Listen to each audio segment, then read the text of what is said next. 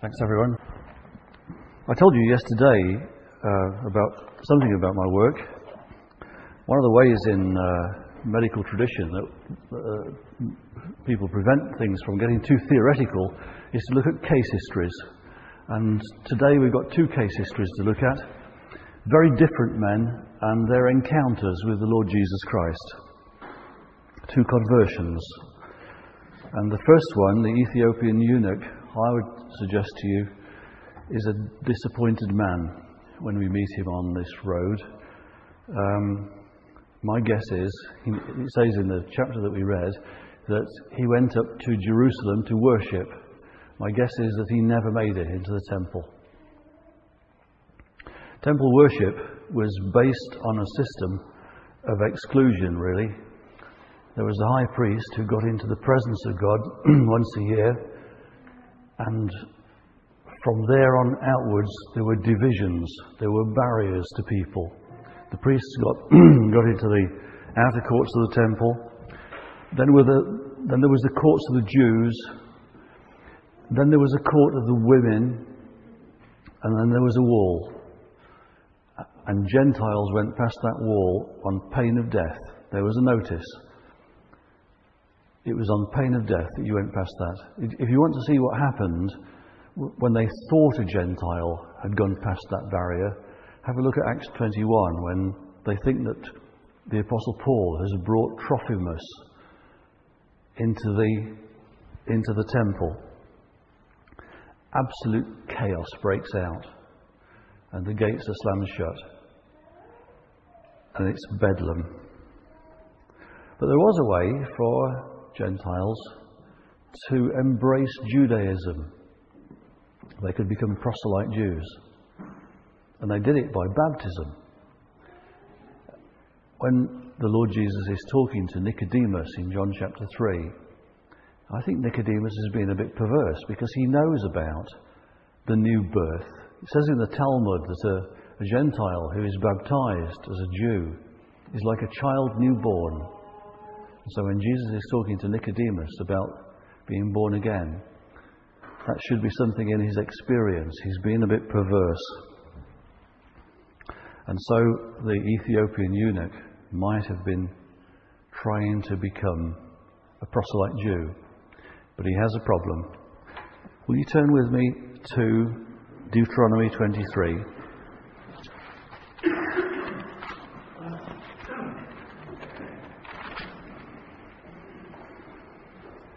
Deuteronomy 23 verse 1. No one who has been emasculated by crushing or cutting may enter the assembly of the Lord. This man is rejected, he's excluded. And when we meet him, he's going home, humiliated, rejected by the people that he went to worship with. He's going home, he's bought an expensive book in Jerusalem, and he can't understand what it's about, and he's pretty fed up. But he hasn't been rejected by God, who takes Philip from an incredibly successful Bible campaign that's happening in Samaria.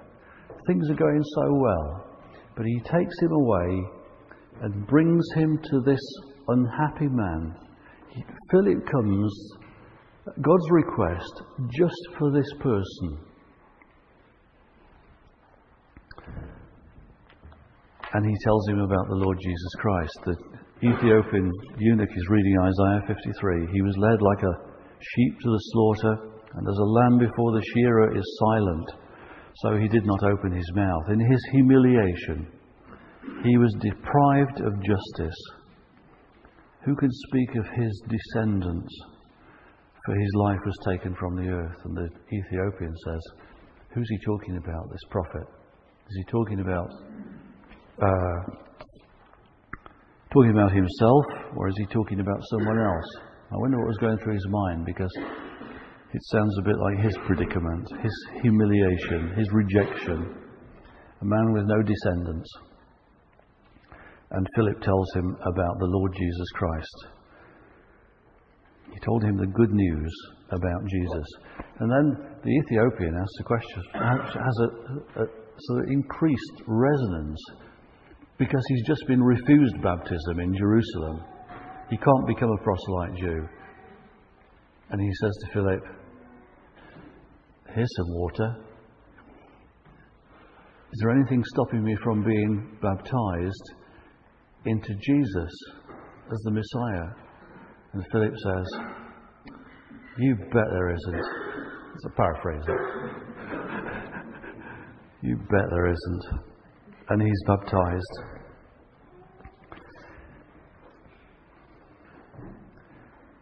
Just turn to Ephesians 2, will you?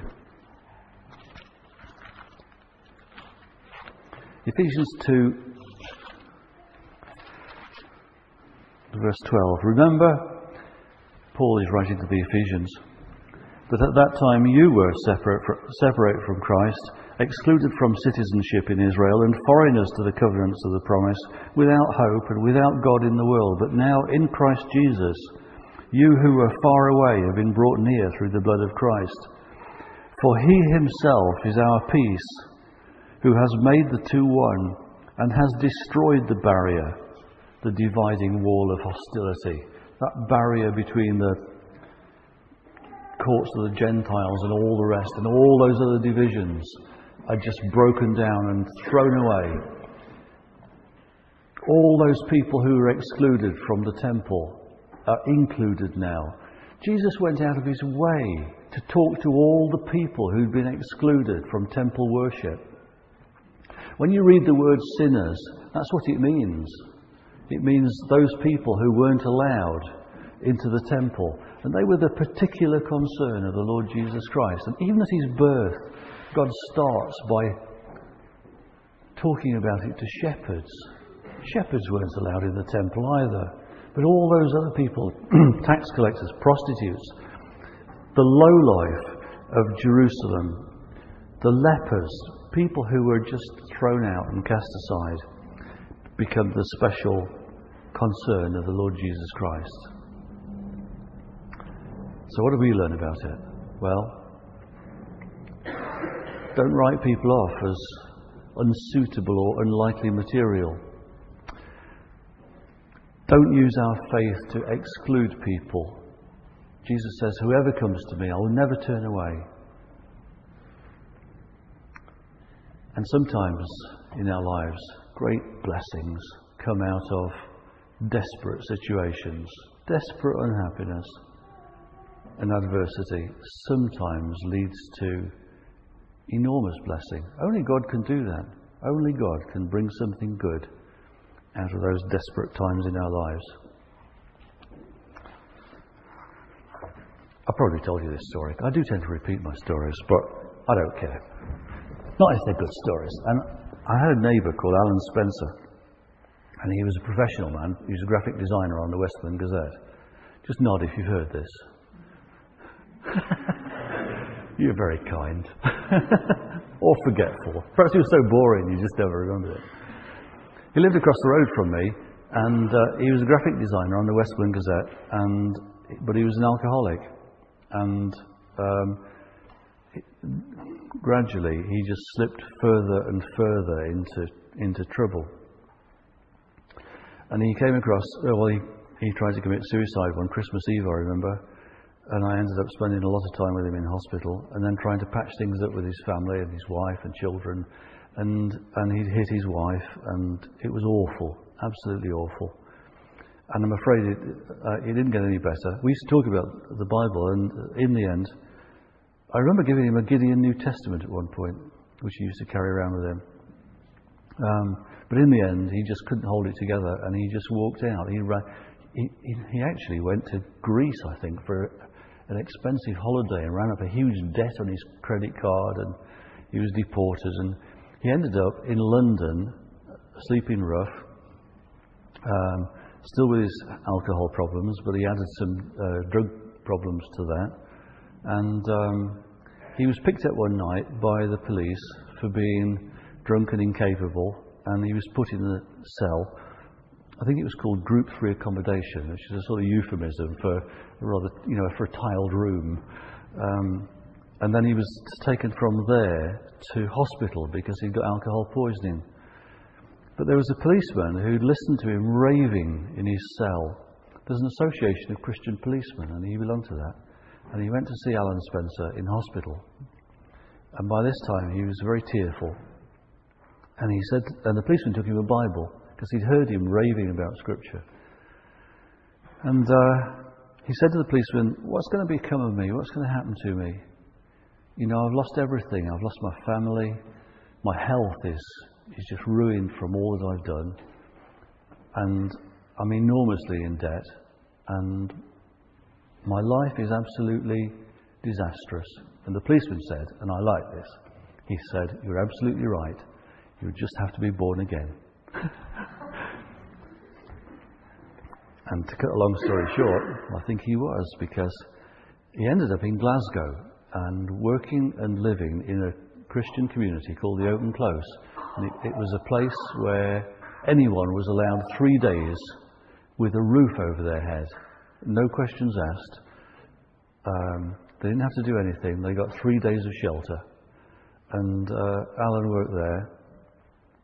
And he said, "I don't have a lock on my door. I don't have any money or any possessions because they all get stolen. There's no point in having anything because, you know, it's open house to everybody and they've all got huge problems." And so he used to love music tapes. And he used to send me a lot of tapes by Michael Card and people like that. And he said, "There's no point in me keeping these. I play them and then you can have them," which is an arrangement that I rather enjoyed. But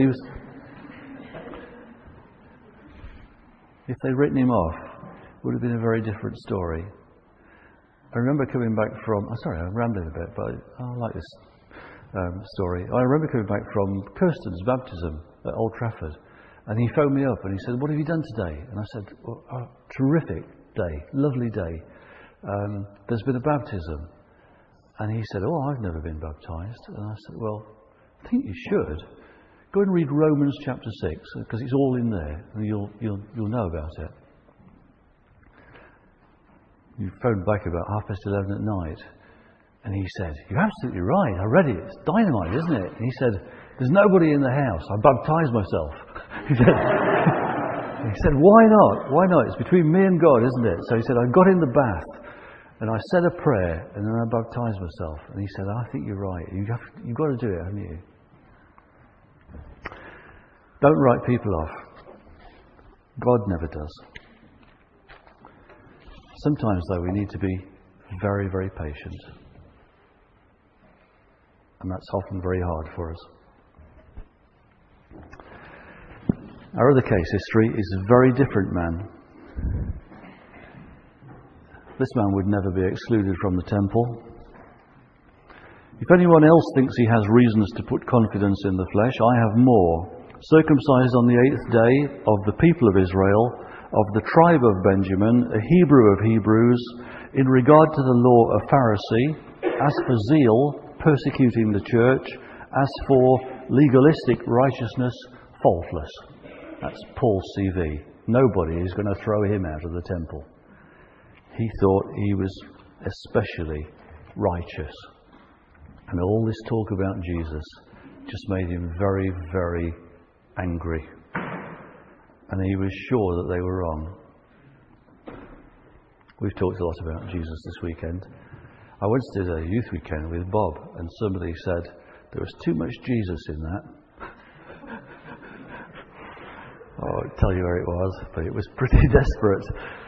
And they didn't like us at all, really, did they, Bob? I don't think you can have too much Jesus. Here's the Apostle Paul, absolutely running headlong. The only thing that can change him is an encounter with the Lord Jesus Christ himself. You can't mend a car while it's moving. When I was a young man, I've got a friend called Boffy, and Boffy had a motorbike that was always falling apart. And if he gave you a lift, it was a mixed blessing. Because you'd be travelling along on the pillion seat, and suddenly you'd be doing 50 miles an hour up the white line in the middle of the road, and suddenly a great gust of air used to hit you in the chest, And there was no sign of him because he was bending down, running repairs, steering with one hand.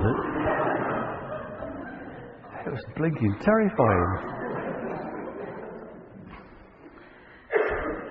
I remember meeting Alex soon after his baptism. He looked like he was sponsored by Elastoplast, because you just had this bicycle crash, hadn't you? And it made you think about things, I think, because you were baptized almost immediately after that. And Alex said to me, I was so busy running away from God that I bumped into him coming round the other way. Paul meets Jesus on the road to Damascus, and he realizes that he's made a desperate mistake. And he just wants to die. For 3 days and 3 nights, he just wants to die. Doesn't eat anything, doesn't drink anything.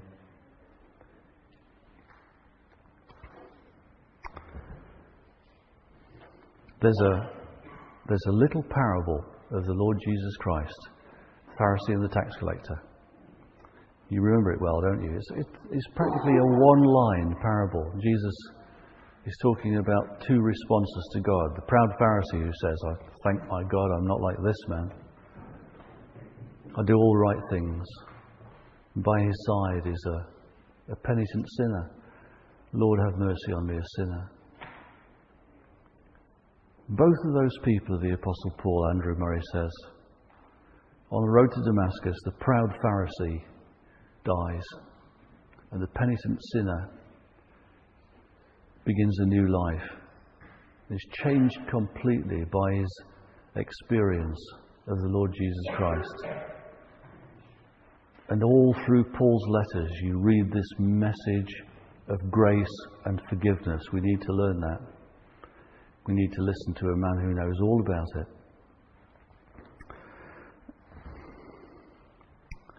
Jesus says to Ananias, just go and baptize him, because this man is a chosen vessel to me, and he'll carry my name to Gentiles and their kings, and the people of Israel. And Paul's life is transformed by an encounter with a living Lord. Our faith can be sterile and academic and exclusive and arrogant and aggressive until we have an encounter with the living Lord Jesus Christ, and he changes everything. We live in a good country, don't we? It's a wealthy country, and it's peaceful. And life goes on from day to day, doesn't it? Pretty easily. We drift along until once in a while something happens that stops us in our tracks. It might be illness, it might be bereavement, it might be redundancy, broken relationships, and we're forced to stop and think. And they're painful times, awful times that we go through, but they can be times of great growth. The second of the Beatitudes, Jesus says, blessed are those who mourn, or those who sorrow, for they will be comforted. And the word comfort, you know what it is, don't you? It's parakaleo. It's the word that we were looking at in John's Gospel yesterday. It's about Jesus coming alongside, helping us to shoulder the burden, giving us strength, giving us his living presence, getting us through. And we learn something. We learn something so precious in these desperate times. We learn to rely on him. Ronald Dunn said, you don't realise that Jesus is all that you need until Jesus is all that you've got. And that's what we learn. That we have a living Lord who is with us always, who's going to come alongside. This is his table. This is the place where we meet him in a very special way. And here on the table are the symbols of life and death, his body, his blood. But they're symbols of something else.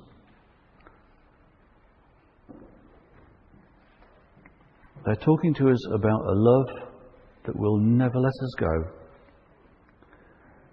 A love that will continue loving you beyond the pain of death itself. Is there anything more that Jesus could have done to show you how deeply you are loved than this? To give away his life. So we're going to take this bread and wine. We're going to remember that. But we're going to remember that you have a friend who will do anything for you. Even to death on a cross. And a friend who promises never to leave you, never to forsake you, and to be with you always, even to the end of the world.